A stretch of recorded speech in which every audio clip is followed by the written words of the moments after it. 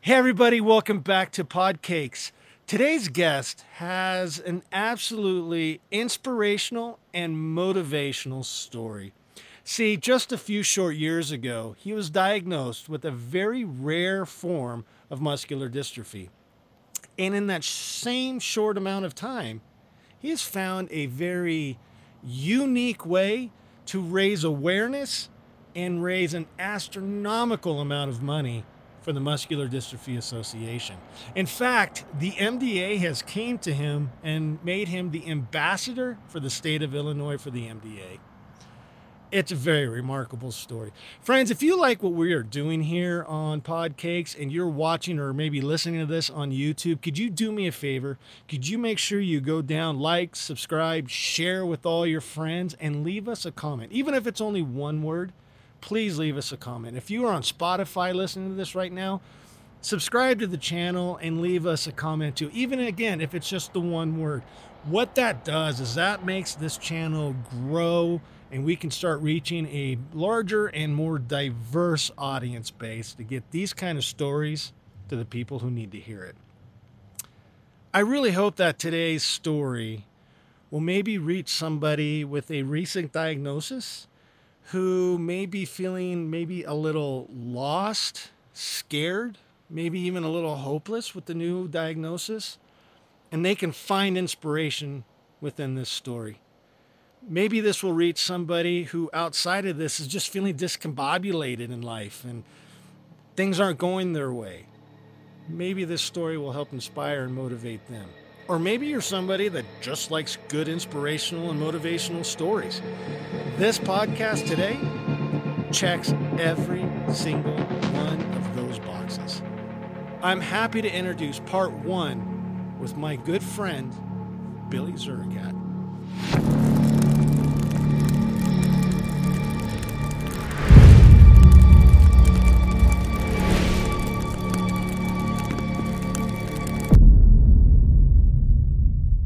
Hey Billy, how you doing, man? I'm good, brother. How are you? I'm doing really good. We just had a little bit of a technical tofu, so we hit the reset button and we're starting over right now. So Let's do it. luckily we weren't too deep. No, I know. You caught that. We've been an hour and a Yeah, half into this. I'm like, oh God.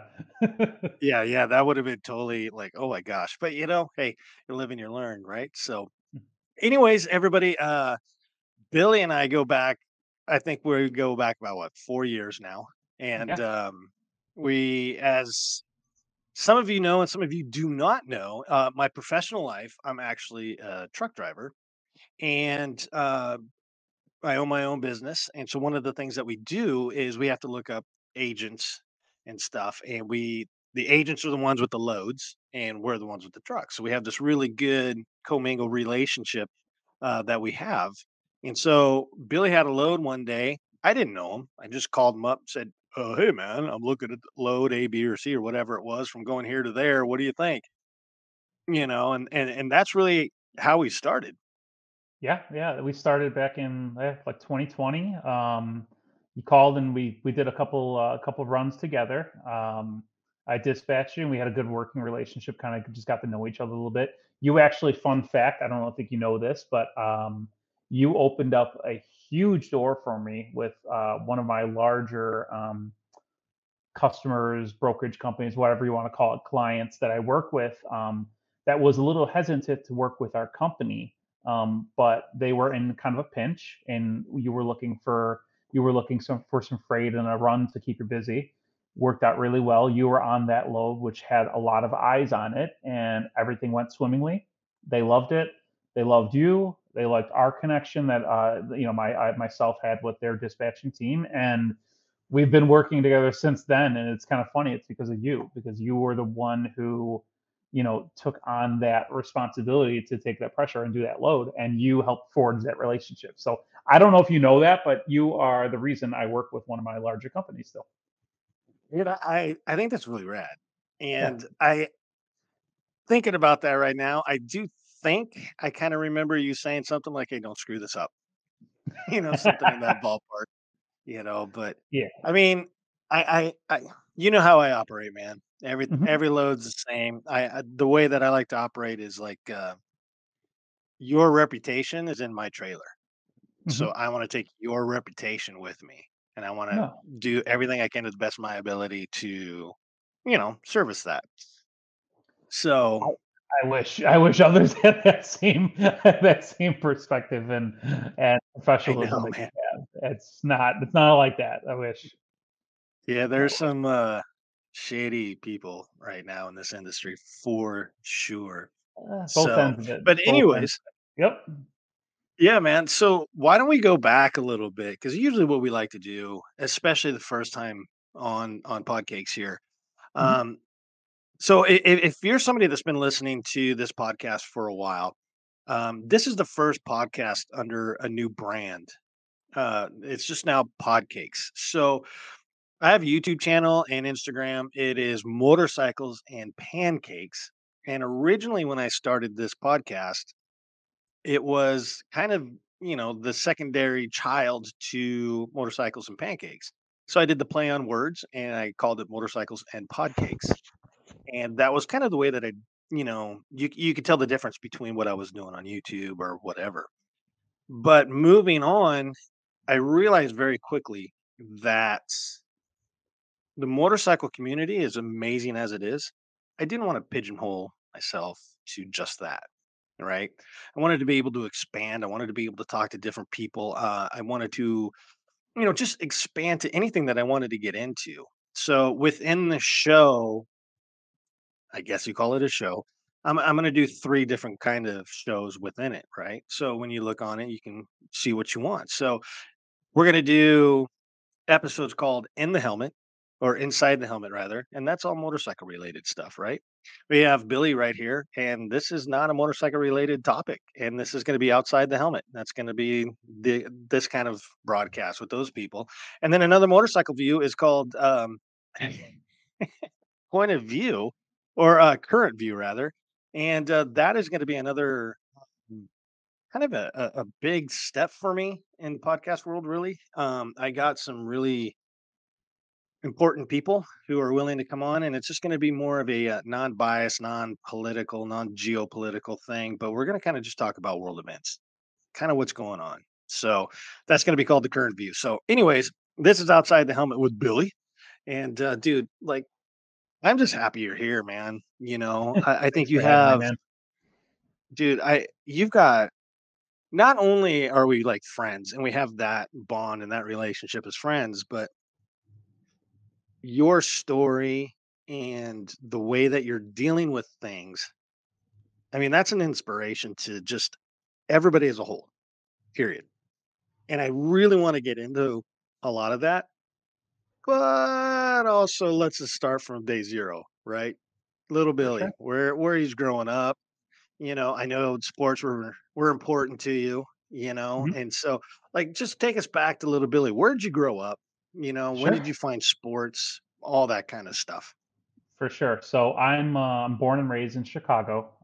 Grew up on the south side of Chicago. I'm a child of the mid '80s, or and a teenager of the '90s. So growing up in Chicago, of course, I'm a Bulls fan. Basketball is my favorite sport.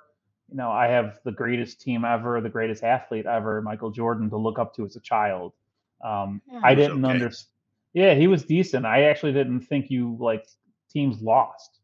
I thought you just win championships and you just win games. Like in 1996, the Bulls won 72 games. They lost literally 10 games all year. I remember each of the 10 games they lost like vividly because I'm like, oh, wait, we lost? What? So basketball was Yeah. huge for me growing up. I loved it. So I played it as a child, grade school and everything. And eventually we moved out to the southwest suburbs, Orland Park, just about 25 miles southwest of the city. And so I grew up there, went to high school there, and yeah, played basketball in high school, recreationally with friends all over the place. Played football for literally 5 minutes. I got hit once. I went out to play football, and I went out to a Yeah. practice once. So like we're like, they're like, yeah, what position you want to play? I'm like, yeah, I'll play quarterback or tight end. I literally got hit one time, and I'm like, no, no, no, no, no. We're, You're like, we're not we're doing this. done with that. Yeah, we are We're done. done. I'll just I'm gonna play non-contact basketball. I'm good. I'll just shoot threes and I get gotta out of everybody's way. Um, I gotta tell you, man, real quick. I was playing football in high school too, and I remember we were out at doubles, and a couple of the quote unquote super popular kids wanted to play. And I yeah, remember this one kid, I cannot remember his name. I just know he was blonde with a mullet because that was the day. He just freaking like literally one pass just got drilled and walked to like got up and just walked to the locker room. Never saw him again. It was like the same thing. He was just like, that nope, was don't want to that do was this. basically me. I swear to you, I made it through the rest of the practice, but I got it was like the picture day too. It was very funny. So I at least got a picture. So there's me posing like on one knee holding a football. I'm wearing it's hilarious. You could tell I play basketball. I'm not wearing cleats. I'm wearing a pair of Air Jordan 11s that were my brother's shoes. These all white Nice. patent leather Jordans, and I'm just like in this picture, like, yeah, I am not doing this after this photo. I am done. So, but yeah, basketball was a huge part of my life growing up. I mean, it was so much. I was so obsessed with like everything around basketball culture. Sneakers are huge. Night of like big time Nike Right. Jordan fan and everything. I even in high school I worked at Finish Line and Champs selling sneakers and stuff, and like I had dreams to work for Nike and being involved in sports in some way. Just I would feel like a lot of teenage boys had the same kind of aspirations, you know. Um, Yeah. but yeah, as time went on, like I knew I was trying to figure out what I wanted to do, but I knew I wanted to be involved in sports in some way. Well, you and I actually, I mean, I'm older than you, right? So I'm 48. I don't remember what you are, but you're I'm 40. I quite just a bit turned 40. younger. Yeah, see, and I remember, you're talking about the Bulls and losing and stuff. I remember the culture, even around the Portland area. I mean, Hmm. we had a pretty good team with the Blazers, but Yeah, it was never right there, And I yeah, remember, man, I remember when the Bulls were playing and it was going to be broadcast. I mean, it was a big deal, Watch Jordan, Pippen and all that. All what is it, Bill Cartwright? All those guys playing right. underneath, and then Later especially when on. it was especially when it was like the Celtics, Oh yeah. or the Pistons, Hmm. one of the big rivalries. I just remember, man, those were the games to watch. It was I know. so rad. You had the NBA, the classic NBA on NBC theme, the John Tesh, dun dun no no no no no no no no no no no no no Yep. no no no no no. Yeah, that's Round Ball Rock right there. That's you can get my version online if you want. But no, that's it was like it was so. I mean, it was the best. Like the intros, even on NBC with like Marv Albert and everything, were so Mhm. cinematic, and it's like, oh, this is like if you watch them now, they're on YouTube and they're like incredible. Yeah, Like, man, that's you totally that's watch those. that was the best. That was such a cool time. No, dude, Um, absolutely. It wasn't a game, it was an event, oh yeah, and oh yeah, I remember when this must have been like in the late '80s even, I remember when we got the color TV in the house. It oh was yeah, just like, so we had that like 19-inch black and white, and at some point it was a 19-inch color. It was amazing. yeah. It's changed It, everything. I know. Yeah. It's crazy to think about all the things now, even just technology. It's funny. I'm at a we're both at that weird age where like we grew up when there wasn't a lot, and then we saw things Right. change. Like the younger generation. I feel weird saying that, but like people in that Gen Zers, whatever, like they Yeah. don't know what a VCR is. They don't know what it was like to have to like if you miss a game, you're not watching it later. You have to wait till the 10 o'clock news comes on to get a highlight. It's just like Exactly. it's crazy. It's crazy to think about that stuff. Yeah, and you would do kinda weird things like, you knew when certain things were on, and you had to adjust your schedule and your life around, like, the basketball game or the football game, Oh yeah, or, like, for me, it was, like, Saturday night, Headbangers Ball, right? So you yeah, gotta be ready for all that stuff, man. yeah. Crazy. Yeah, dude. So moving on, I mean, so you played some hoops Hmm. in high school, not football. Wasn't that, but once you graduated out of the high school, I mean, so Hmm. where'd you go after that? What were your hopes, dreams, aspirations coming out of high school? Where was your So focus of life? it's like I thought I was going straight to the NBA, but then I realized I can't Didn't we all? jump. Yeah, so I thought it was. I thought it was going to happen, but it wasn't. It wasn't going to happen. So I had to make a real, priority of what I wanted to do. And Right. most parents want to see their kids become a doctor, or a lawyer, or something like that. Traditional, elite jobs. I'm like, that's not what I wanted to do. I wanted to do something in sports, and you know, I floated the idea about maybe being an agent, and being a sports agent, because that would have been really really cool. But I didn't want to Yeah. go to. I started looking into it. And like, I don't want to go to law school, and then thought of maybe being an athletic trainer, but I don't want to go to medical school. And so my option, which I thought was probably best for me, because I like to be creative. I've always been a creative person, and I figured that maybe journalism was a way to go, be a broadcaster or a reporter. And so I took a journalism class my senior year of high school, and I kind of fell in love and with writing and creative writing. And from there, I went to Lewis University, which is in the southwest suburbs of Chicago in Romeoville, and I studied journalism and broadcast journalism. So first thing I did was go out and became a beat writer, for a beat reporter for the sports section of the newspaper. And so I That's started on cool. women's soccer was my first sport to cover. And so I didn't really know much about. I mean, I knew things about soccer, but not super deep into it, and especially not the women's version of it. And it was the best though. Getting into that, taking myself out of comfort zone, and learning how to cover a team and cover a game, go to a game, and not only give a recap but tell a story with it. And I learned the basics of that. And as time went on, I eventually went on to become this beat writer for the basketball team, and that was what I wanted. The men's basketball team. That's what I wanted to do. And eventually I became the sports editor, and I was in charge of the whole section, and I started doing my thing from Oh, there. In that same time period, as I became the sports director of the or sports editor of the newspaper, I also went on to become the sports director of the radio station. We have a college radio station there, and I wanted to host a sports talk show, which I did. Eventually called the Practice Squad. It was hosted by myself and a buddy of mine in college named Pete Toronto, and we hosted the yeah. Practice Squad. It was named the Practice Squad because we weren't good enough to be on the pro team on the main roster, so we were on the Practice Squad. So that's why I we were love named it. I love it. in the practice squad. And yeah, I've always been kind of an ambitious person, so I wanted to get into locker room access to like covering the pro teams. So Right. I kind of got slick, and I just used our radio station's call letters, which are WLRA, which that's like basically your identifier for what your where your station is from, like your you're basically like your I don't want to say your nickname, but the station's nickname basically is what a call Yes, letters are. The Yeah, yeah, exactly. FCC assigned call letters for that station. Yeah, Yeah. exactly. So I just used that as a way to get in with the Bears and Bulls, and didn't say I was a college station. Because if they knew I was in college, they would probably not. They just deny it. You're a college We're kid, and like, they wouldn't take you seriously. hey, we And get a stepping kid.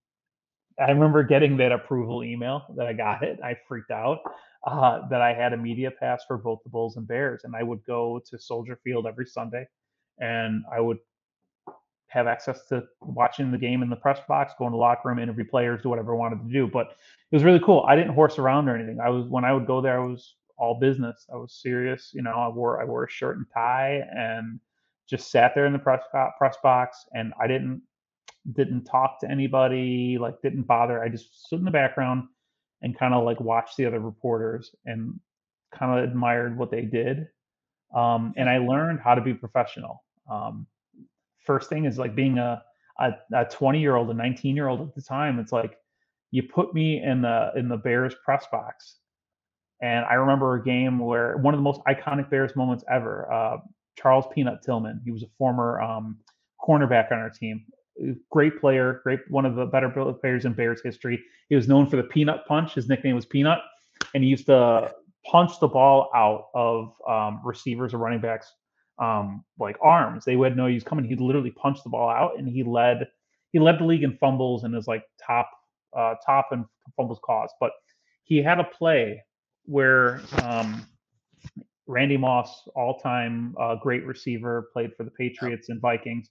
When he was with the Vikings, uh, End of the game. It's like 30 seconds left. They're down, I think 5 or something. They throw past to the end zone, and Randy Moss used to do what's people would call mossing somebody. He would jump over them. He was just so much taller. He'd just reach over and pull the ball away. Well, Right. he and Peanut Tillman went up to catch the ball in the end zone, and Peanut ripped it away from him. And so he mossed him, and it was like an iconic play. I'm in the press box. I can't cheer. I'm a diehard Bears fan. I want to be like, oh my God, that was insane. I can't. I have to just shut up. And I learned at that moment, this is how you carry yourself. And yeah, it was really, really cool. I ended up like getting connections there and started having some of the players on, on my college radio show. I had them record like little liners saying, hey, this is Peanut Tillman. You're listening to Billy Z on the practice squad.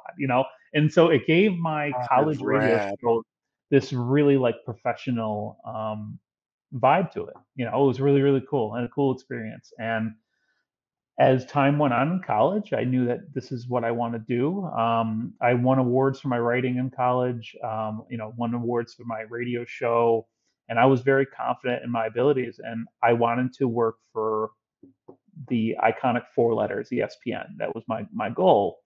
And so I started reaching out to ESPN Radio here in Chicago, and wanted to check and see if I can, if they had internships or anything. And I nagged them for like 6 months. I would call like every week, following up. And I finally got in touch with somebody, and they said, come on in for an interview. I crushed the interview, and they said, yeah, we'd love to have you. And I remember having a conversation on my first day. And you can kind of tell, like, you've gotten to know me for a while. My like kind of irrational confidence I have sometimes, and just like Yeah. belief in my professional abilities. I remember going up to he was a producer, and he's also like one of the not maintenance, excuse me, engineers, and like sound engineers for the station. And I remember Okay. walking into Ernie's office, and this is my first, just going to be my first day. And I told him who I am. And he's like, "Oh, you're new intern." I'm like, "Yeah, just starting up." And I'm like, "Hey, Ernie, can I ask you a question?" He's like, "Sure, what's up?" Like, "Do you guys hire interns?" He goes, "We never, I'm sure if you were good enough, there might be an opportunity for you. We haven't really had anybody, we've had down the road, maybe things come up, but we haven't really ever hired somebody directly off their internship." I look him dead in the eyes. I go, "Okay, well, I'm going to change that." And then I walked out, and I immediately I put my work in. I hustled Nice. while some people are going to get coffee and stuff for other people. I did the normal intern stuff too, the things you have to do that come along with it. But I just sat back in one of the back studios when I had free time where I wasn't like on schedule to do things, and taught myself how to use the equipment. Started making like highlight audio sound packages just so I can be better. And when the time came for me to actually like do work, I'll be ready. And I was. And so time went on. Eventually, I started making an impact, and they started seeing how hard I would work, and how, like, at a young age, I was being very professional about the whole thing. And yeah, an opening came available 6 months into my internship, and they said, "Hey, we would love to hire you. We have this position open as a part-time producer. You would be, being a board operator for White Sox baseball, maybe eventually become a producer of White Sox baseball." And I Wow. was a junior. I was a junior in college, and I already had my job at ESPN. It was crazy. Dude, that is really cool. We've talked a little bit about that in the past, but hearing a little bit more of the detail, I really like the ambition part. Like, yeah, I'm gonna change that I for didn't do that sure. in an arrogant way or anything. It sounds like that, but it was more just Mm. like I told them, I just when I walked out, like, I'm gonna work really hard at this, and I'm Yeah. gonna build my own path and tell my own story here. And I did. And eventually, after I got hired, my first gig was to produce White Sox baseball, and it was pretty crazy. I produced the White Sox 2005 season, the season they won the World Series, and so I was involved in the White Sox World Series. I was on the board running. I did all like the highlight packages, the creative work, so like all the hype audio, because it was not really hype video, it's radio. but like all the highlight packages, the highlights with the music and like telling a story through audio was my passion and my strength. I thought a really special ability to do that.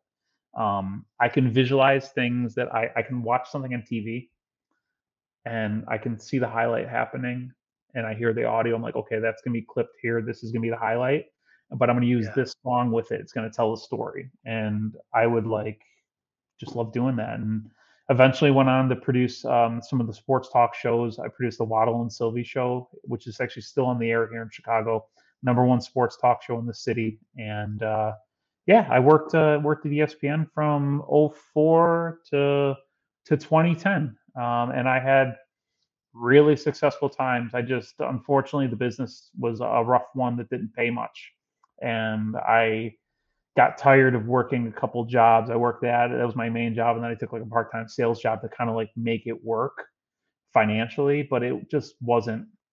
I was faced with the decision to kind of at a crossroads. I'm like, do I do something that's fun and stay in this for a while and grind until the money making opportunities really come out, or do I make a change? And I decided I wanted more in my life, and I decided to make a change. And that's actually how I got connected with our trucking company that we both worked for. Is friends, family worked in the business. My best friends, basically, three brothers I grew up with. Their family was always involved in the logistics and trucking industry, whether they Okay. owned their own trucking company or had a warehouse. And they saw how hard I was working and the output that wasn't, the financial aspect wasn't, supporting me in a way that made sense. And they felt like I was kind of getting taken Right. advantage of for the quality of work I was doing. And yeah, in 2010, I resigned at like the peak of my abilities. I was producing the number one sports talk show in the city. I was known as the best sound producer in the city and kind of being groomed to do bigger things, but I just didn't want it anymore because it didn't make sense for me. It kind of burned me out, and I needed a change of scenery. I totally get that. One of the things that I'd like to comment on is when you go back and you're watching the event and Mhm, you actually, you're watching sports and you're like, oh, that right there. And like how you totally described it, right? So recently, like, oh, I don't know, just over a year ago, I actually started doing like editing and stuff mhm. for the YouTube stuff. And I use Premiere Pro and I just grind on it kind of the Yeah. same way, self taught. YouTube is your friend. I watch other people's videos, go, how would I do this different? How should I do this different? And so on. And then you get into like After Effects and you start learning all this stuff. But it's really kind of hilarious because now, like, I'll watch a commercial and I'm like, that is junk. Oh, Who yeah. edited it? Why would you edit that way? That is Oh, yeah. ridiculous. Those graphics are terrible. It's crazy. Not that I could do any better, but it's you start getting that analytical mind towards it. And you're like, oh yeah, that's Oh, no yeah. good, man. Oh, yeah. I mean, I still to this day, when I hear anything on the radio, I mean, I can tell, like, when I was in it at the moment, and I was like I had the reputation of just being, like, the elite sound guy at our station and really in the city. Um, and I love like I can hear things and that other people couldn't hear. Even in my own stuff Yeah, would we they loved it. People were like, "Oh, that's awesome." And I listen back at it. I'm like, "No, that wasn't great. I need to fix that." And they're like, "What are you talking about?" And I'm like, "I can hear the little space. There's still too much gap here." Or, I could have used the lyrics came in after a highlight and a word was cut off or something. To the right. regular Yeah. ear, no one hears it, but to me, it's like I just had the ear for it, It's just and it's also just my Yeah. work. Um, It's that any one person it's that'll hear it, you know? I I would do things all and this is I still do this to this day, which we'll talk more of the other stuff later, but, like, Yeah.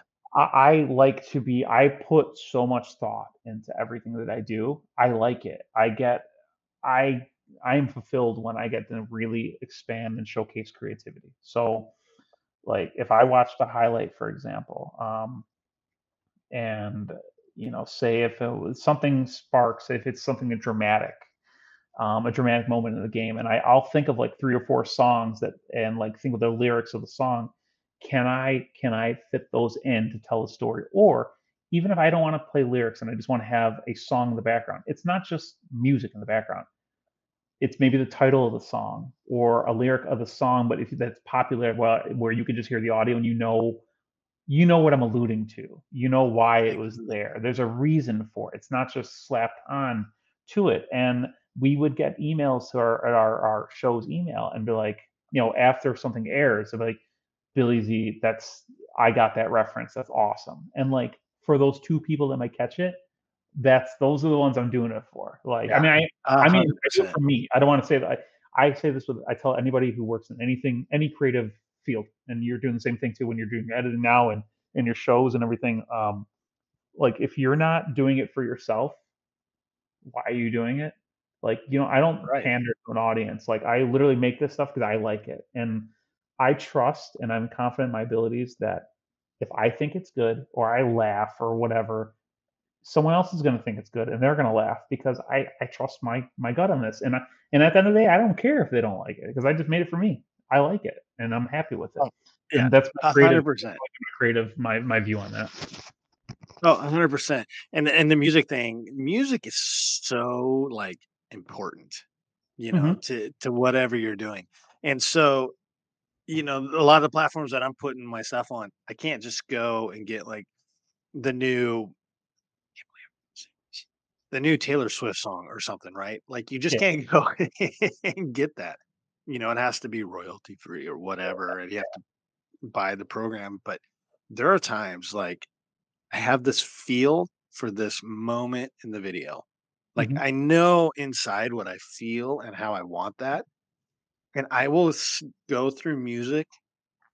I mean, literally over an hour just playing a small 1 or 2 seconds or 3 seconds of a song going, nope, nope. Yeah. Maybe. I don't know. Maybe. Nope. Until you get that one where you're like, found it. There it is. Okay. Yeah. I know. Let's put it on. That's though. It's just That's the perfection. creative process. Well, it's the creative process. Like that's why Yeah. people do this because you have a part something in your brain sparks this that you need to go on this and it's going to take you a while to do it and it doesn't matter because it's like it's part of the journey. I used to edit in a very like weird way. We used to use something called Odyssey. It's where we and I think this program is long gone. It's not But it's on my other laptop, I got it. really? I wonder, I mean, well, it probably looks very different though. We used to use this Yeah, like basically this big like console. It had this Odyssey app on there, and yeah, um, I used to edit, and you'll understand this because obviously you do video editing. I would edit back to front. So instead of the start of the video yeah. or the start of the audio, I would go backwards. And people were like, and they watched me do it, and I'm like, they're like, what are you doing? And I'm like, this is how it needs to end. I'm gonna go ahead. I'm gonna do this in reverse because I need to move things around. And I would just like I remember having interns that I would teach, and because I was an intern, I took pride in really helping interns and teaching. Because when I was an intern, I didn't have a lot of support about like no one really put their arm around my shoulder and said, "Hey, let me teach you how to do this."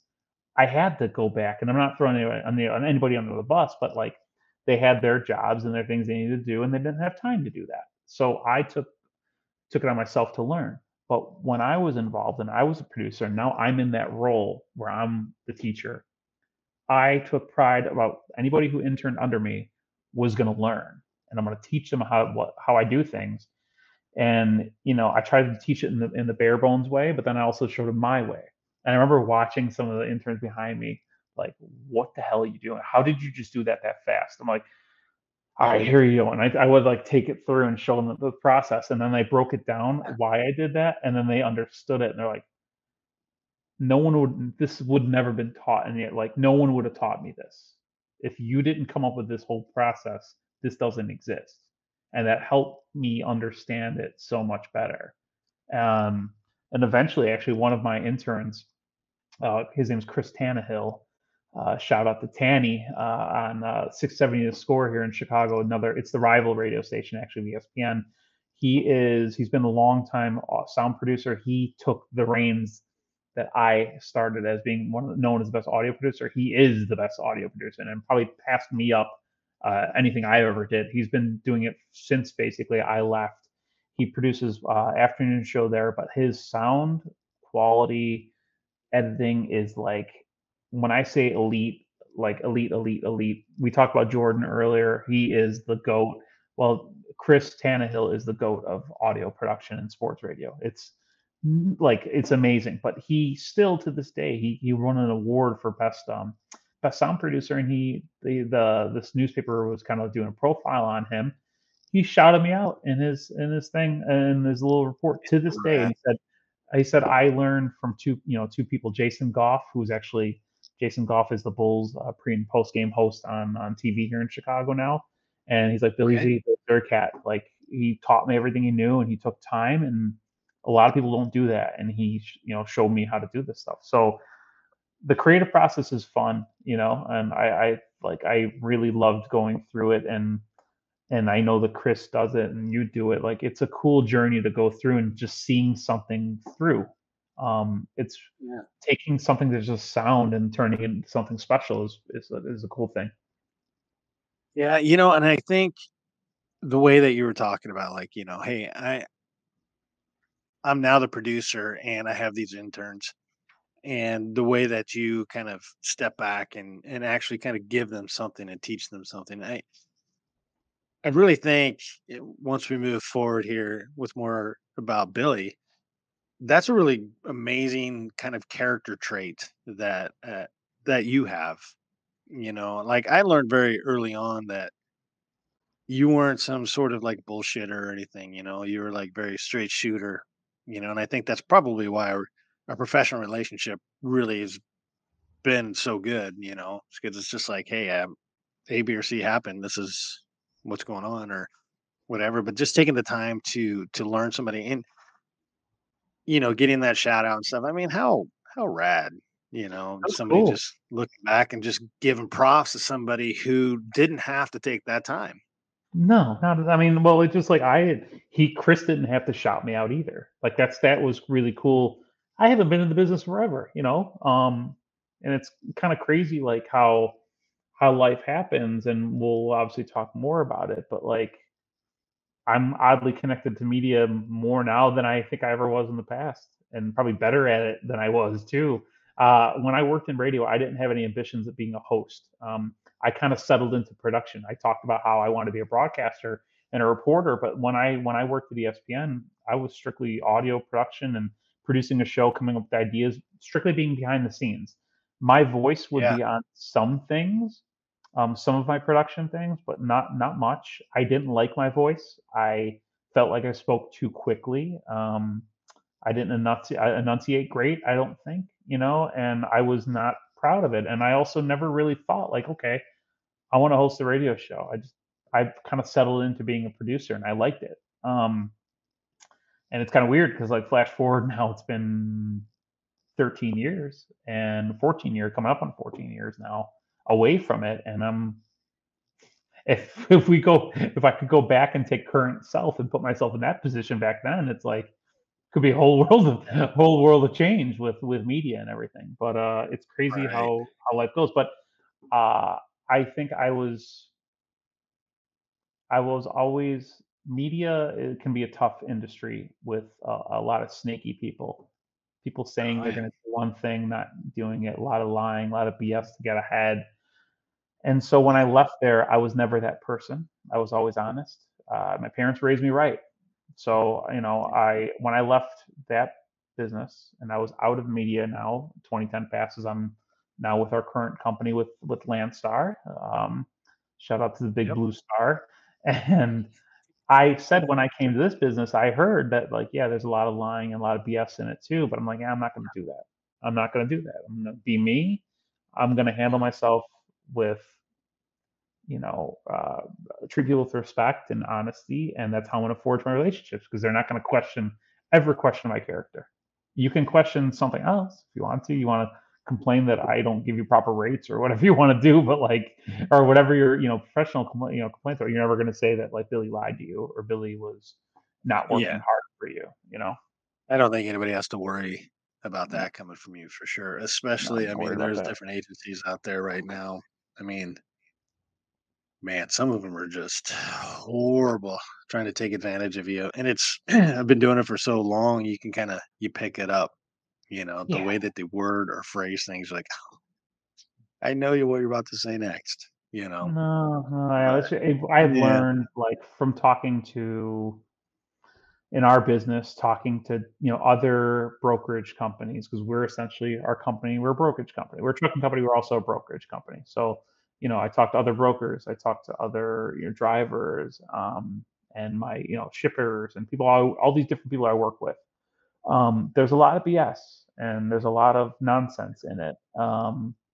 And in our company, we have thousands of agents and there are thousands of drivers. As an agent, which I can only speak of because that's my role, as a dispatcher, freight broker, whatever you want to call me. I wear a lot of different hats, yeah, you do. but I could only control myself, and so I have to stand out amongst the thousands of others.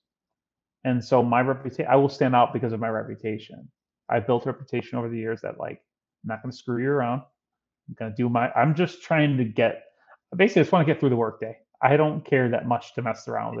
It's trucking, it's not my life. I'm doing this to pay the bills and I'm not here Yeah. to screw you over. So I got a lot of stuff going on outside of work that I care a lot more about than I do where a random shipment goes to, and I'm not going to do that to somebody. So I'll always be Yep. real, straight shooter, and hey, that's how I forge relationships.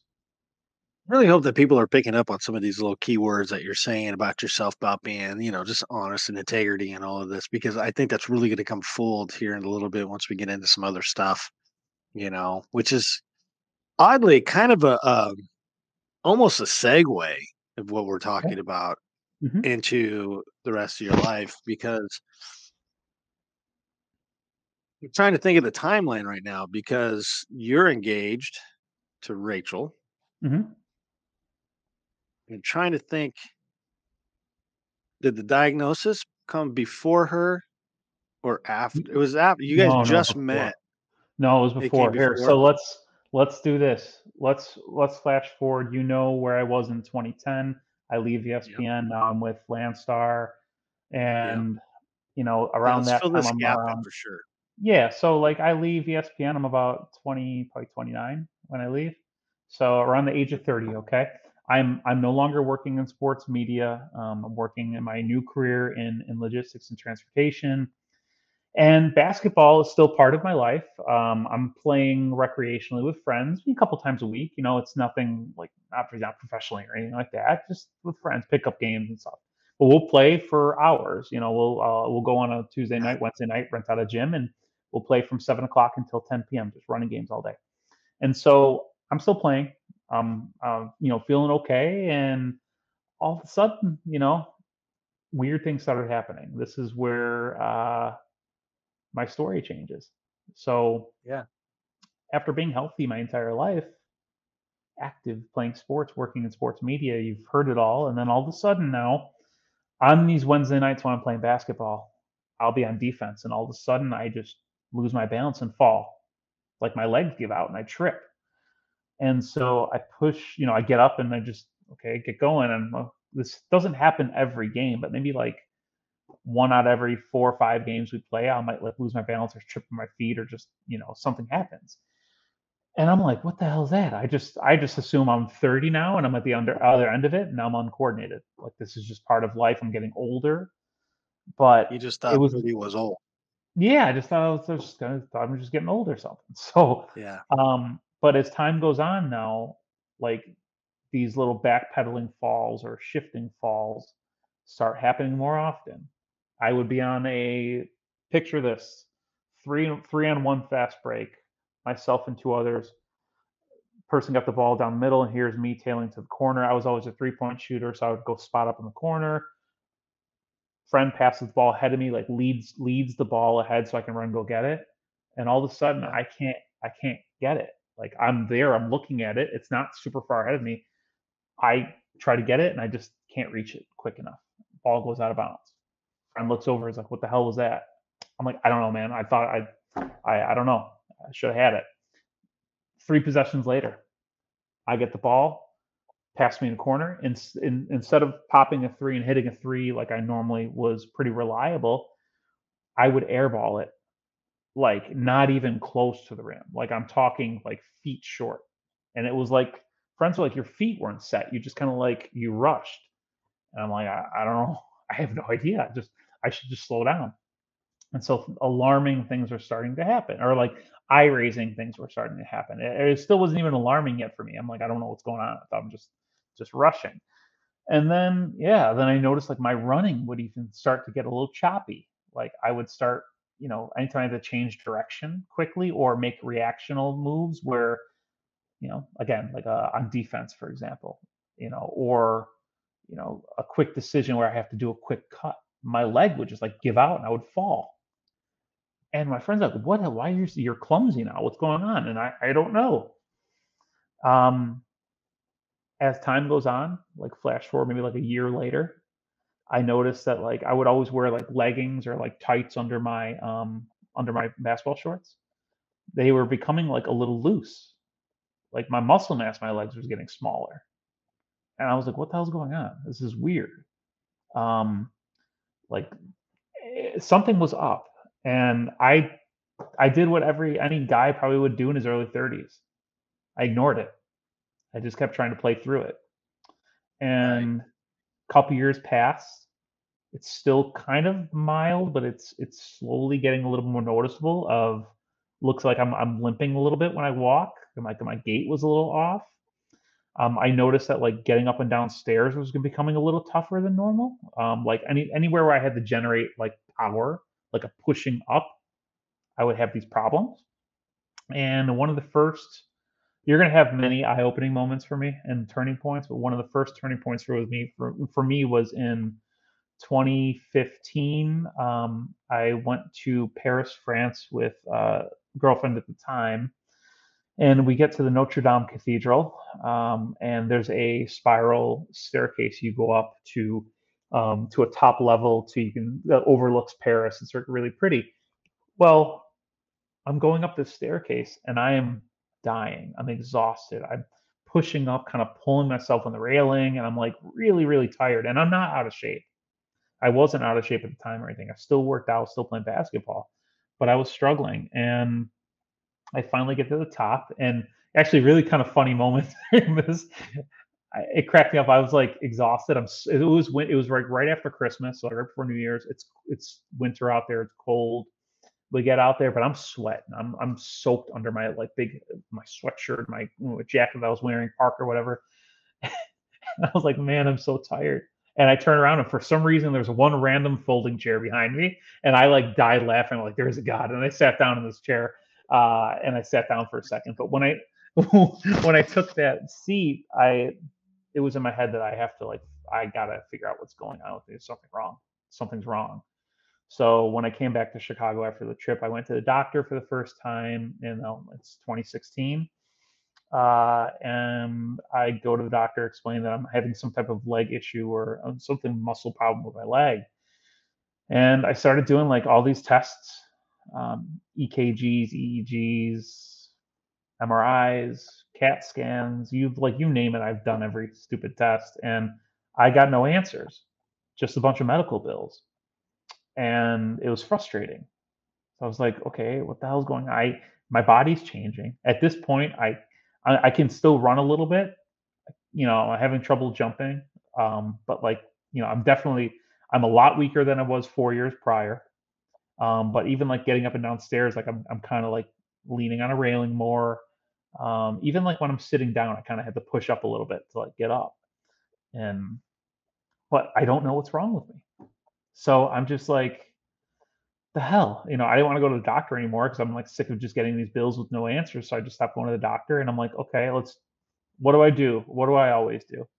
I'm just going to work through it. I'm going to work harder. So I started going to the gym every morning at 5 a.m.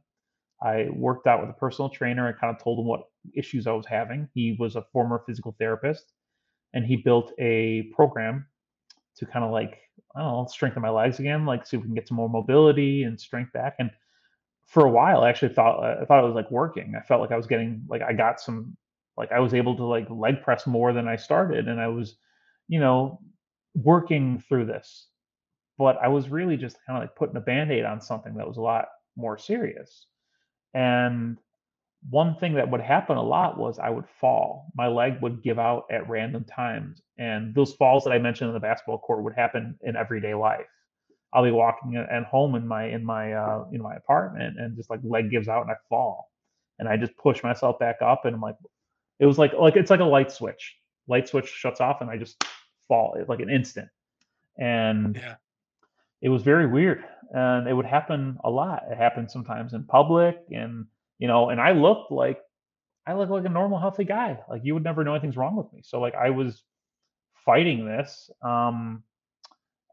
reality that I had, and over the years I would fall.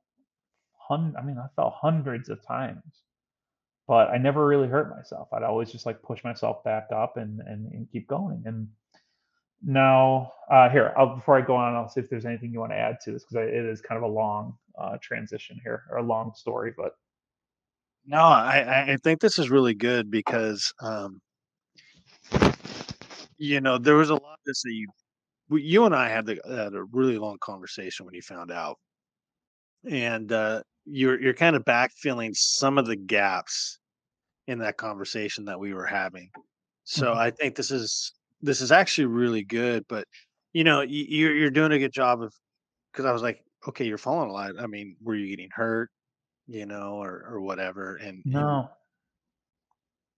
I'm fascinated by what's going on here, and it's just well, emotionally and everything. You're just like, oh, man, really, it it's was kind of, so to take you more into my life, like yeah. that relationship that I told you that the woman I was in Paris with, we were in a long-term relationship. Well, that ended in 2016 abruptly, um, Okay.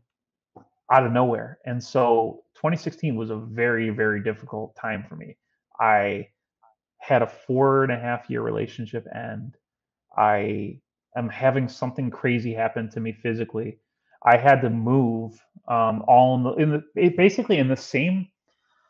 I had one of the wildest stretches. I don't even know if Rachel knows this story. Like I had a stretch. I had a one of the most trying stretches of my life in like 7 days. Literally 7 days. I come back from a trip that ex-girlfriend and I were on. We went to Eastern Europe. We did like 10 days in Prague, Vienna, and Budapest. So I come back off of this awesome trip and feeling good besides, physical stuff. I know something's going on, but like, otherwise life was okay. So I come back from the trip. First thing that happens from the trip, I'm driving, going to the grocery store to pick up some like chicken on a Sunday morning. And all of a sudden, as I'm driving, I have a green light. I'm just going straight. And it's this like offset, kind of like blind intersection. So it's like there's east west and the north south comes off on an angle. All of a sudden, I'm driving through and I have a green light. I'm going straight. A police car, SUV, does not have his lights on, doesn't have anything, comes flying through the intersection and T-bones me. Spins my car around, destroys my car. I drove a Mini Oh, Cooper at the time, man. and thank God it hit the back of my car, like the back door. And so I spun around. The car was totaled. Well, not totaled, but it was very damaged very badly. But I thankfully was just I held onto the wheel, I had my seatbelt on, but like I spun around, my car was a mess. It was terrifying. I could have died in that Oh accident. yeah, I'm It sure. was Yeah. that was the first thing that happened.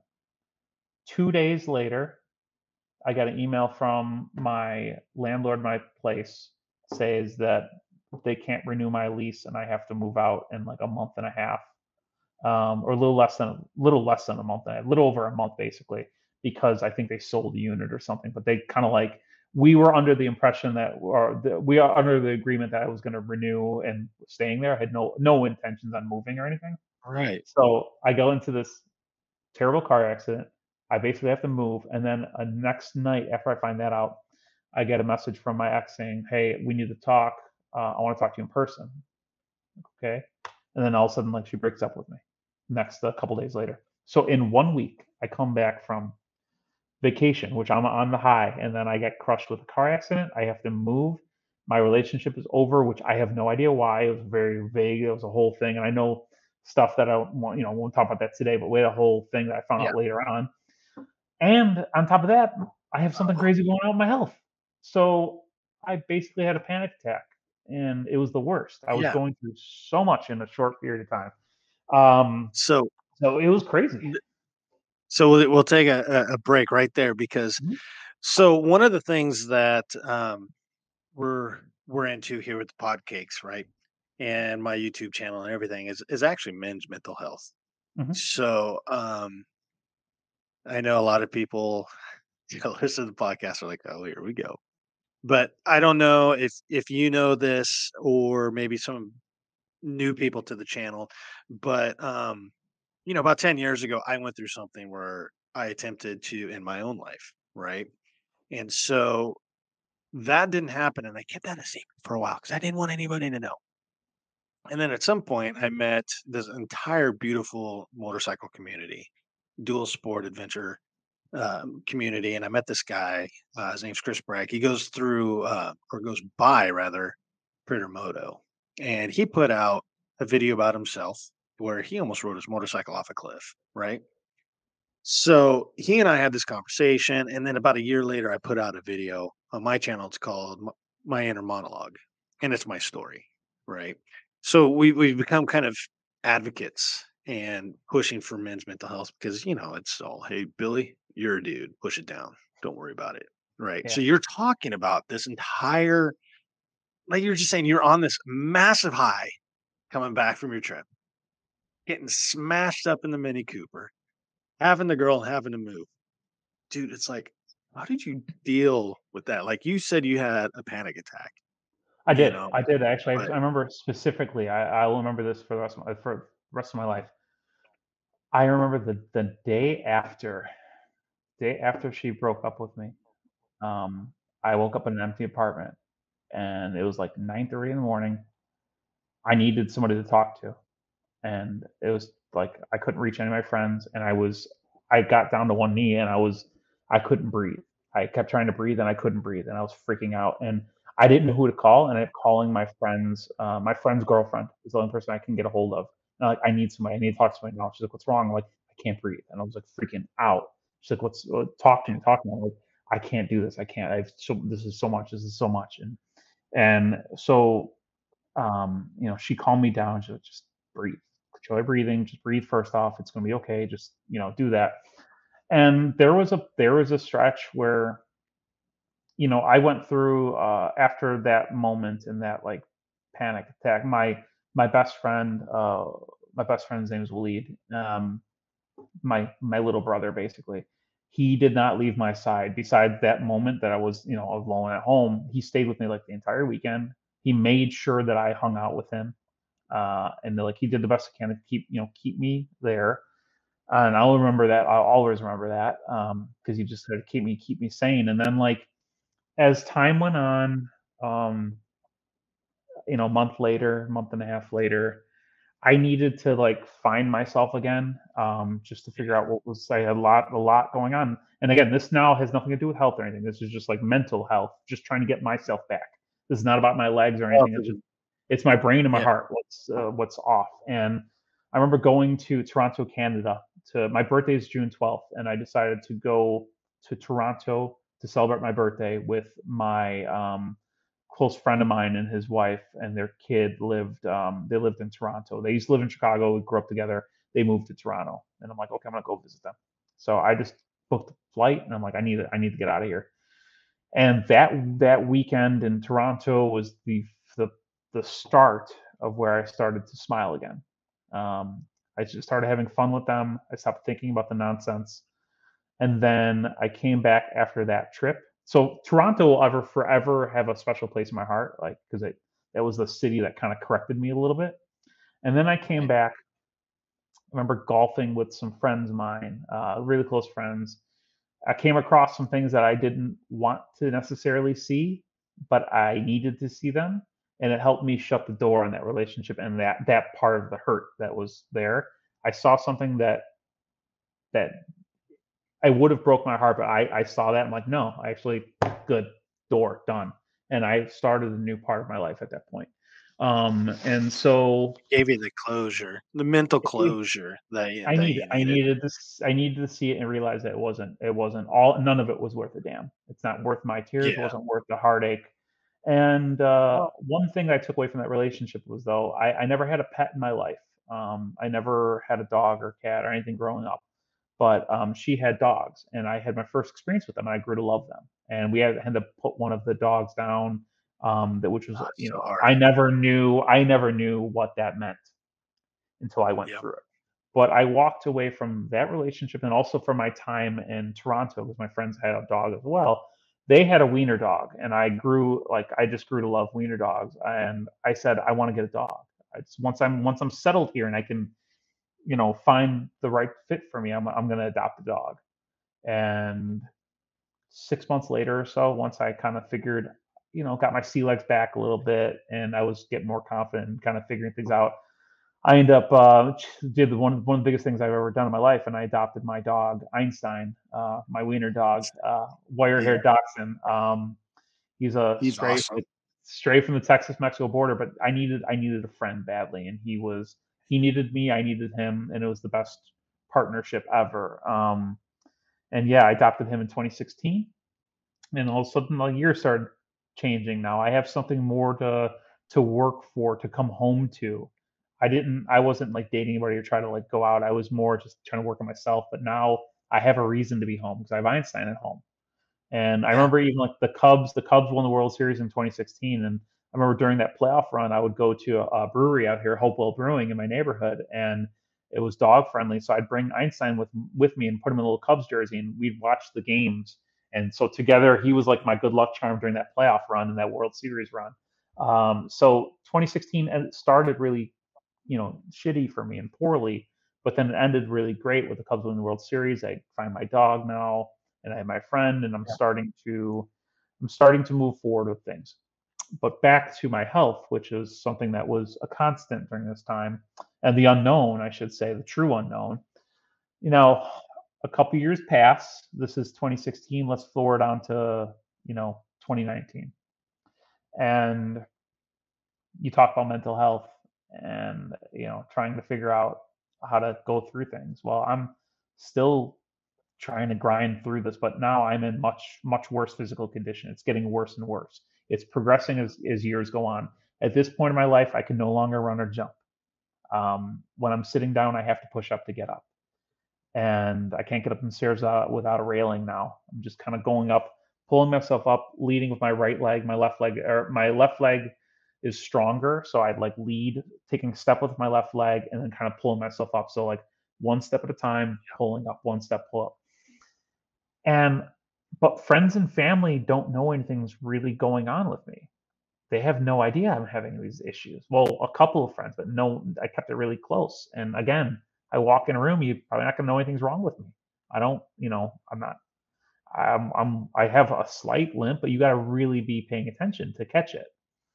And so I'm just continually, in a weird way, like kind of like living a lie because something's wrong, and I'm not doing anything about it. I'm just trying to go through with it. So Are you trying to 29. hide it? Yeah, oh yeah, I would live every day. I hit it. I hit it every single Yeah. day. My friends knew I worked out a lot, so if like they said, "Oh, it looks like you're limping," I was like, "Oh, it's leg day," which is kind of hilarious. I would say it's leg day, but I mean, I was just sore. I'm just tired. That's what I Yeah. would just say. Um, It's leg day. it's leg day. Yeah. So now flash forward into the end of 2019. We're approaching 2020. So after my relationship ends, um, I'm single. I'll go on dates. Met a lot of people, but I never nothing. No one ever never latched on anything. And then I took basically a year for myself. I didn't go on a single date, and from February of 2019 till the end of 2019, approaching 2020, I didn't go on a single date, didn't talk to anybody. I just said I don't want to do this anymore. I'm just gonna like focus on myself, be a good dog dad, try to work my professional career out, and just have time with my friends. I'm not worrying about a relationship. If it falls in line, great.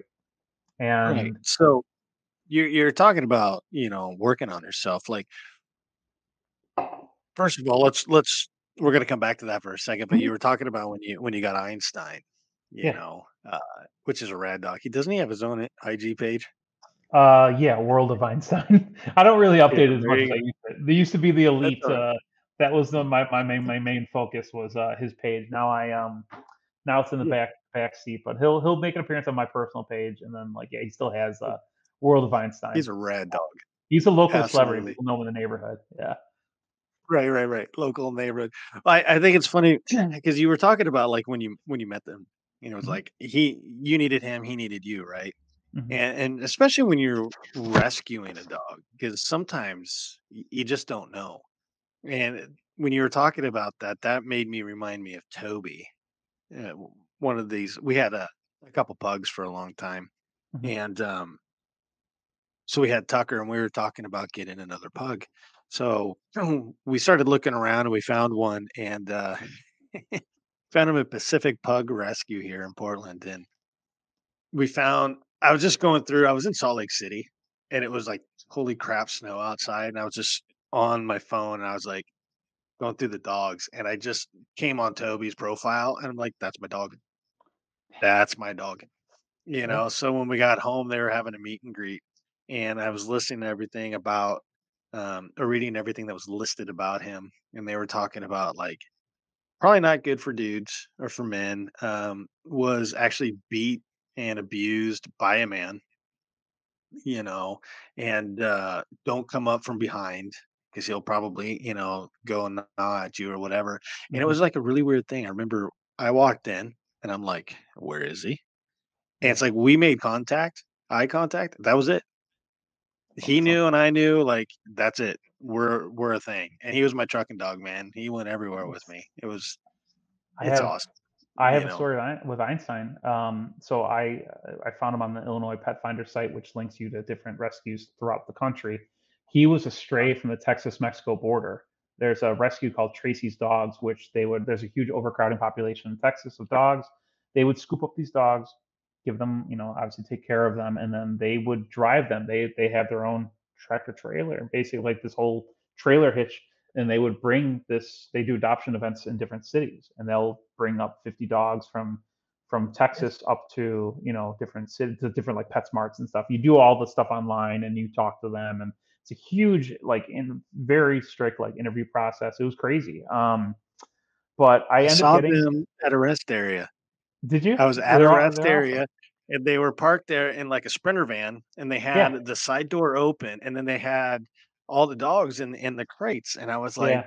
"What is this?" And they told me about it, and I was sitting there, I was loving on the dogs for a while, Yeah, but no, yeah, it's a it's great. funny. Yeah, I saw They're them. awesome. They're great. I mean, Mhm. I'll always be indebted to them because they obviously introduced me to my guy. But I Yeah. remember when I go to this event now, I have like a no experience with dogs, really, or little experience with dogs.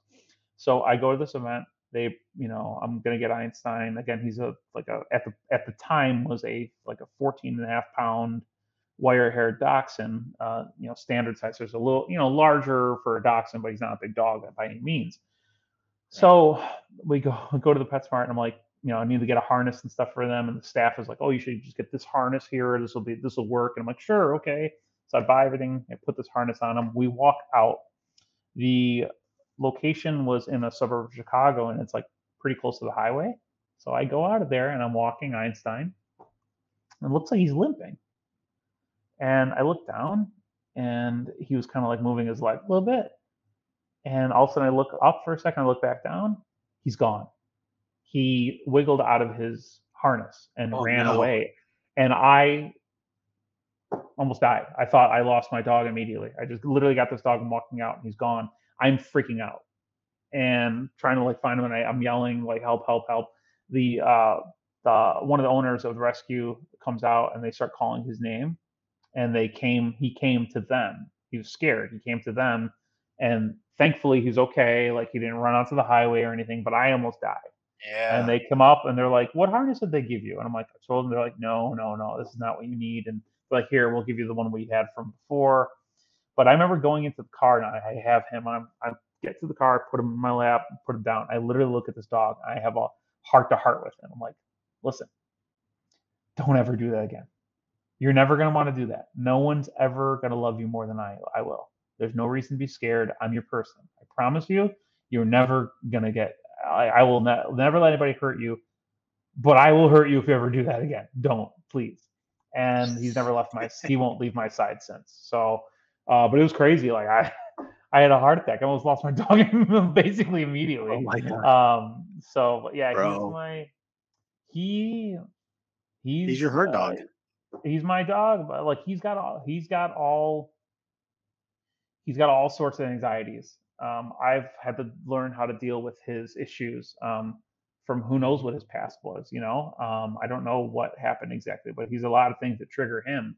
But I like save him from himself in those positions, or I try to put him in the best position to succeed and take care of when he needs it. That dog Yeah. though is special, and he knows like when I'm off. I remember, moments I had with him, like I'm obviously going through something at this time. Something's wrong with my body. I'm having some kind of physical issue. I remember going to do a biopsy where they took a little piece of muscle to test out of my quad, and I basically felt like someone shot me in the leg, like after for the recovery of Man. it. So I couldn't be off of my. I had to be off my leg, but I had to also walk my dog. So I had to hop down with a crutch down the steps to like get him out. But I remember like doing that, and then I'm upset. I'm obviously don't know what's going on, and I have a lot going on. And I remember him coming up to me and just like sitting in my lap, and it was like a Saturday night, you know, early 30s, like the night I should probably be going out or something. No, I'm on my couch. I ordered Thai food, and I pay-per-viewed Secret Life of Pets, and I watched Secret Life of Pets with my dog on my lap, and he just sat there like a baby on me, and we have that bond. Like he knows, you know, there's times where I've fallen on the street and hurt myself. Well, here, let's actually go forward a little bit. This is a All perfect right. opportunity for me to lead ahead a little bit. So I'm gonna keep a thought about Einstein. I'm gonna go back to Einstein in a second, but I alluded to taking time for myself, not trying to go on dates or anything like that. And 2019. 2019. So this is November, end of 2000. This is like December of 2020 at this, or 2019. Excuse me. Okay. I'm at home in my apartment with my neighbor and her friend. So these two girls were over. We're just talking. We're having a conversation about like dating, and we're all lamenting how dating sucks and how dating apps are the worst, and this is like the worst time to just complaining about dating. And I told them like, yeah, I don't want to. Yeah, I've been good. Have been going on dates. I don't even want to like think about it right now. And they're like, how are you Hey, not with anybody? How are you not with anybody? Like, you're like let, one of the let's nicest. let's go back just a minute Oh because yeah. what we have going on right here in the Portland, Oregon area was we have a pretty nasty ice storm going on Hmm. right now. And so you were talking about December of 2019, Hmm. and we just had a major glitch and we lost everything for a minute. We lost you Oh, okay. from December 19th on. So maybe I'll do Okay. some studio magic, or maybe I'll Yeah. just No, leave it that's in. cool. I don't No, know. leave it in. Leave it in. It's kind It's of all neat. so yeah. Yeah. Basically, so 20 we go back to November, December of 2019. I kind of took basically from February of that year to myself and said I don't want to go on dates. I just want to kind of like hang out with friends, enjoy life, find myself, feel comfortable, get more comfortable alone and not need anybody, you know? And Yep. I ended up having a conversation with my neighbor, and her friend came over. We're just like, kind of lamenting about dating and the culture and frustrations and such. And they're like, Billy, how are you not with somebody? Like you're one of like the coolest people we've ever known. Like you're such a good dude. And they're like, you need to put yourself back out there. Like you should do it. Like go back out, try to get back on. Like go on a dating app. Like just do it. It's a great way to meet people. Don't have to dedicate your life to it, but like it's just a way to meet more people. And so they sold me on the idea, and I'm like, all right, whatever. So I ended up downloading a dating app the next day. I matched with two women right off the bat, because I'm the man. No. So I'm joking. So You're like, of course I know. did. I know. I'm kidding. So I matched with two people. One was just some woman. The other person was this just beautiful woman named Rachel. And we like match and start a conversation right away, and it's a really fun conversation. And that's one thing I kind of like. I always I never enjoyed I don't never like casual dating. I never like cared for that, but I was always I can have conversations with anybody. Yeah. And in those settings, even when I was in a relationship and my friends were on dating apps, they used to hand me their phone and I would like do the small talking conversations for them. I would get their dates set up for them and like almost ghost right for them. That was I love like having stupid conversations and like BSing. I'm good at that. And that's the one thing I enjoyed. But like over the years, what I hated was I usually didn't get a lot back.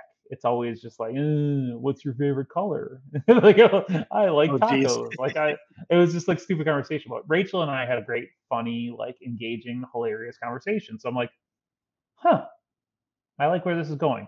I immediately just kind of get her number. I'm like, here's my, or I give her my number. Here's my number. Text me if you want to, chat off of this. She messages me, and I'll always remember it was hysterical. First message she sends me was a GIF of like a foot, but the foot was like waving. It was like saying hello, but it was just a foot. It was the weirdest, creepiest thing, but it killed me. And I'm like, okay, well, I think we may have a winner here. So it was kind of funny. I deleted the dating app and I just started texting and having conversation with her. And now this is January of 2020. So we end up talking for really talked consistently, even on the phone, which is kind of like a lot of people don't really do that when they don't meet. We had conversations on the phone, we text. We knew each other before our first date pretty well. So the edge that was normally there for a first date, meeting somebody, was kind of off. We were both looking forward to meeting each other, and Right.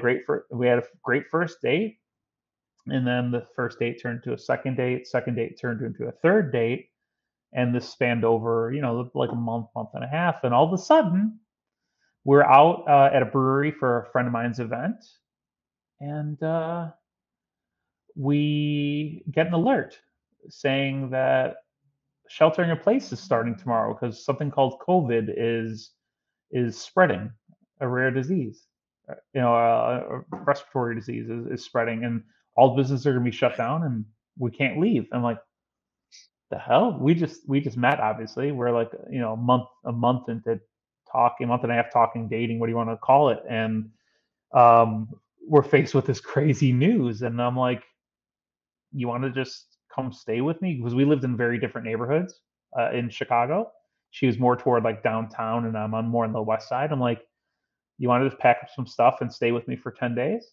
She's like, yeah, let's do it because we didn't know, like, we don't know, can we leave the house? We don't know what we're expecting. So Yeah. all of a sudden we go from just kind of dating, getting to know each other to living together, like right off the Okay. bat. And So yeah, many it's crazy. questions right now. Yeah, So go many for questions. it. So COVID was actually like super rad for you because you're like, hey, mama, come over here. Yeah. You know. Yeah, besides the whole But like, okay. besides the whole death thing throughout the world, it was great. Oh Kidding. yeah, dude, for real. I'm So kidding. I know. So first date, where'd you guys go? First date was at a place called the Hoxton. It's a hotel here in Chicago, a really nice hotel in the West Loop, which is kind of like a trendy, cool neighborhood. Um, I used to go to the Hoxton. There's a Hoxton in, I believe, New York, Chicago. I think Portland actually. There might be a Hoxton in Portland. Um, hold on a I'm not second. sure. This is gonna bother me now. I'm gonna do off camera research. Yeah, Portland. there you go. So Yeah, the there's a Hoxton in Hoxton, Portland. is that downtown? Like the one in It's Chicago? Yeah, it's a neighborhood called the West Loop, which is just west of downtown. So like, minutes from downtown. It's like the West Loop, I would say, is the area that has, it's like it's like the restaurant, they call it Restaurant Row. So like a lot of really nice restaurants, cool bars, kind of like a cool area, industrial area. It's been built up. It used to be nothing, now it's like a really hot spot neighborhood. So we Like go 18 to years ago, I for my 30th, right? My mom, she's like, "Hey, what do you want to do?" And I wanted to go to a Cubs game. Hmm. So my mom took me to the Cubs, for my 30th. And I Yeah, remember we were cruising through downtown somewhere, and I want to say that's where we went to smash down some food one night, but I don't know. I felt like it was like downtown where we were, but probably in the that area. name sounds right.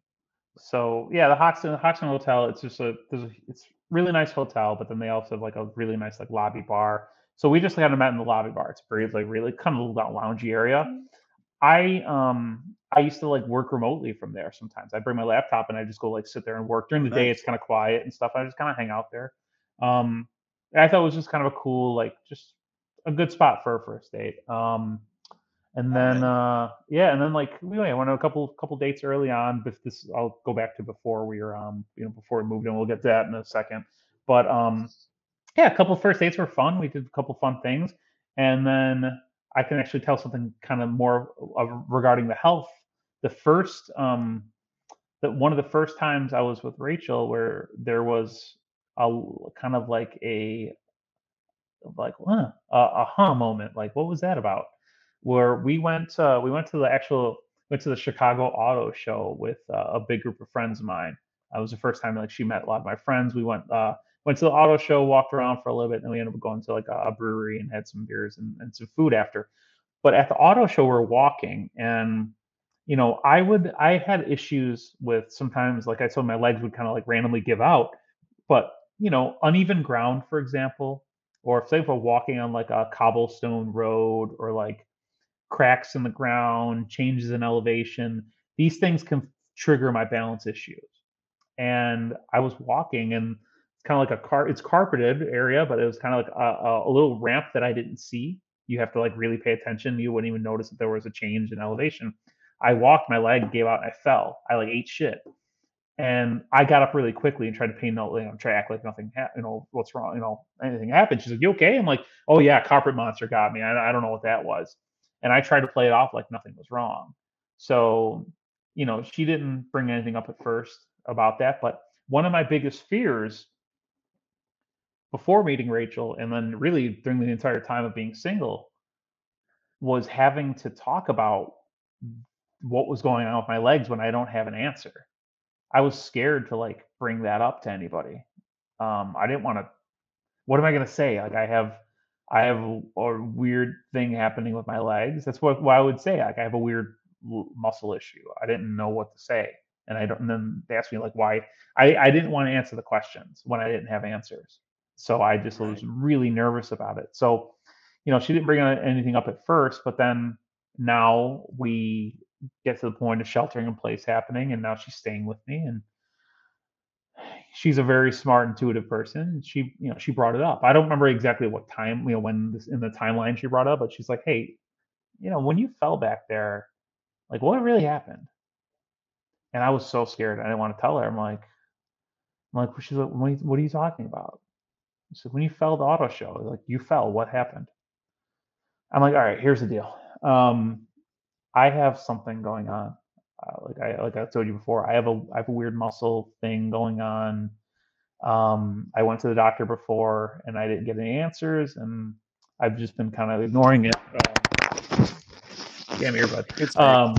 Yeah, this thing slides out of my ear constantly, and I can feel it getting looser, looser. So, she's like, What is it?" And I don't know. I've been having this problem for a little bit. It's kind of been progressing, but I just don't have any answers. And I need to go back to the doctor, but this is like COVID's happening. Hospitals are kind of starting to shut down. Like I can't go to the doctor. So Right.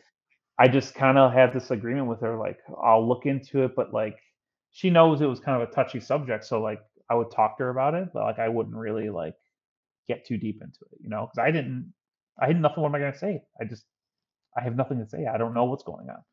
And so yeah, now we're living together. 10 days turns into sheltering in place, goes to a month, and a month turns into 3 months. And we all went through the same story with COVID.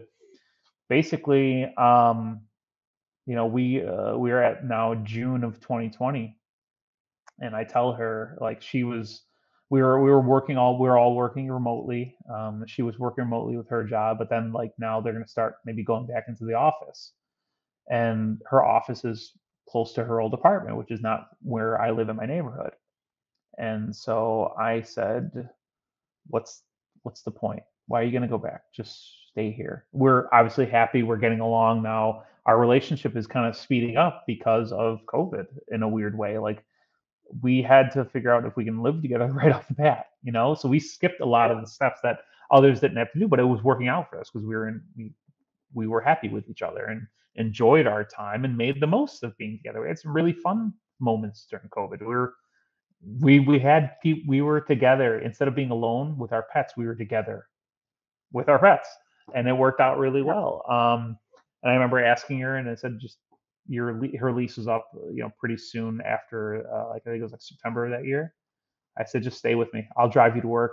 I'll make sure you get there. Don't worry about it. And I never let her leave. She ended up moving in, and so our relationship, you know, I got to forward onto this. The story will forward on here, but I proposed to Rachel in December of 2022, going into 2023, and we're getting married this October. So, uh, Outstanding. yeah, Yeah, that's dude. our relationship's kind of like it's a COVID success story, I guess. But Yeah. I'll be now this crashing is your wedding, just yeah, yeah. FYI. No, that's fine. That's fine. You'll be there, and I would, be honored to have you there. I'd love to be there for sure. So this is now this is where the story starts to, there's a lot of good. My story is, what's going on, but there's no beginning, middle, end here, and this is where things we start to get more clarity. Okay, Mhm. so I'm going to take you back just a little bit. We're back in 2020 now. Rachel and I are not engaged at this point, but we're obviously dating, living together. She's witnessing me fall a lot around the house. I am falling constantly. You know, maybe once or twice a week in the apartment. Pretty often. I'm falling and having these issues. And each time I just I push myself back up. I get up. Okay, I'm not hurt. I'm not hurt. And then everything changes. February 13th of 2021, um, we decide to get out of our apartment and just want to like change the scenery. We're kind of places are still kind of shut down because of COVID, and it's still a little weird here in the Chicago area. And we decided, let's get out. Let's go to like an outlet mall. Let's just go walk around. So we get to the Rosemont outlet malls here in Chicago, or just outside of Chicago in Rosemont. I take one step out of my car, literally one step. My leg gives out and I fall. Now, I have fallen, like I told you, a ton of times over the years, but I've always gotten back up. This time I fell on my foot, on my like right foot, and my weight was on it, and I felt a pop. And I immediately knew something was wrong. I like kind of buckled awkwardly onto my foot. And I am in a Yeah. parking garage that's like, it's February, it's cold, there's like snow on the ground in this garage, it's like muddy and dirty, and I'm sitting in this like puddle, and I can't get up. I'm hurting. I know something's wrong. So Rachel comes out, she's like, "You okay?" I'm like, "No, just give me a second. Give me a second." I kind of like the shock is going on. There's cars Right. passing me by, like looking at me and asking if I need help because I'm just like on the floor. And I'm like, no, just give me a second. I like compose myself after a moment or so, and I push myself up and I hop back to the car, get in the car, and this I remember this. It's so stupid. This is like just me, dumbass me. Sometimes I'm sitting there. I'm like, okay, just give me a second. We'll go inside. We'll go shopping. She's like, what are you talking about? Like, go. Did you look at your foot? I'm like, I didn't. I didn't. I looked down. I'm wearing a pair of Adidas. They're called Ultra Boost. It's like just like sneaker. It's Yeah. kind of like mainly a mesh kind of cloth thing. I can see where like the toe box is of the shoe, and here's a flat shoe, Oof. and you can see my toe like just actively pointing up, just like this, flat foot, toes up, and you can see it Oh man. pushing against it. So I immediately go, oh. I'm in like shock. It's kind of like numb, I don't realize what's going on. And so we have to go to the ER. She drives me to the ER. My toe is dislocated. There's like a joint in my toe is dislocated. So my big toe is like literally sticking up, and I'm in such pain. And so we go back and I get the ER, and they try to numb it and they can't numb it. And they're like, this is going to hurt, but we need to get this back in. And I'm like, all right. And it was literally the worst pain I've ever felt in my life, trying to pop it back in. They finally get this thing back in. I joke when it finally went in. I think Finally. because it took a couple of times. They even tried to numb it. Yeah. The numbing hurt more than anything because it doesn't really numb. It's just an awkward area. Right. There is I think he said, I think what the doctor said, like a 5 or 10% chance that joint could dislocate without you breaking anything. So like that's just, I didn't break a foot or anything, just dislocated that joint, and it's very rare for that to happen. And mind you, all I did is take Man. a step. I didn't fall from a crazy height. I literally just stepped down, and my leg Yeah. like just impact went down. So the feeling when it actually popped back in, I say it's kind of hilarious. I felt like I just peed, pooped, and throw up at the same time. Like every weird thing that you can happen to you, that's the feeling I went through. But Oh man. the doctor though says, what happened? Can you tell us what happened? I said, I literally just took a step. But I have an underlying issue, and I kind of explained I have something going on, and Rachel's with me, and they're like, you need to go see another neurologist. You have to figure out what's going on. This is, something serious is causing this. And Rachel was very patient with me during that. Just about we've been dating for a year at that point, and she never judged me. She was patient with me when I said, I'll go eventually. I'll go, and I never did. And I needed this to happen for me to finally do it. But her friend was a neurologist, and she didn't specialize in these type of things, but she reached out to her and said, hey, can you recommend somebody for Billy? He's got this issue. We need to figure it out. Her friend was able to set up an appointment with a new neurologist at Rush Medical Center here in Chicago, and they said like he's gonna do whatever he can to figure out what's going on. So we set up the appointment. About a week later, went to the new neurologist at Rush, told him what's going on, and now in 2021, the medical world had changed a lot from 2021 to 2016. There is something called genetic testing that wasn't available when I was doing all my tests. The doctor thought that there is some type of muscular disease, and he thinks it might be like a genetic disorder. He's like, there's an 88% chance if we do this test that we can get a diagnosis. He's like, I think I know what it is, but I want to still check. It's like, okay, whatever you need to do. So he swabs my nose and swabs my cheek. There's no blood test. There's no machine I'm into. There's nothing. It's just a couple of swabs. A week and a half later, I'm driving during my workday. Actually, probably talked to you. Probably booked you on a load minutes before I get this call. But I get a call from a 312 number, Chicago area, and then I'm like, oh, I think it's the hospital. I get a call and I pull over. And it's Dr. Jacobson from the medical center. He's like, hey, do you have a moment to talk? I said, sure. He's like, all right, we got your results, and we have a diagnosis.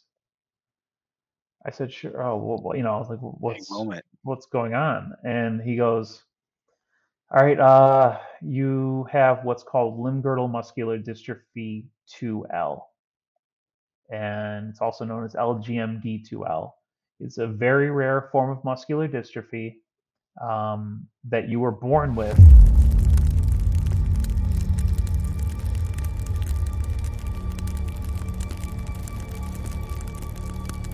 It's weird. It's like a relief that I have an answer now, but then I start asking questions. Cooking became my passion. Would you be interested in becoming the ambassador for Illinois for the MDA? And I said, gladly.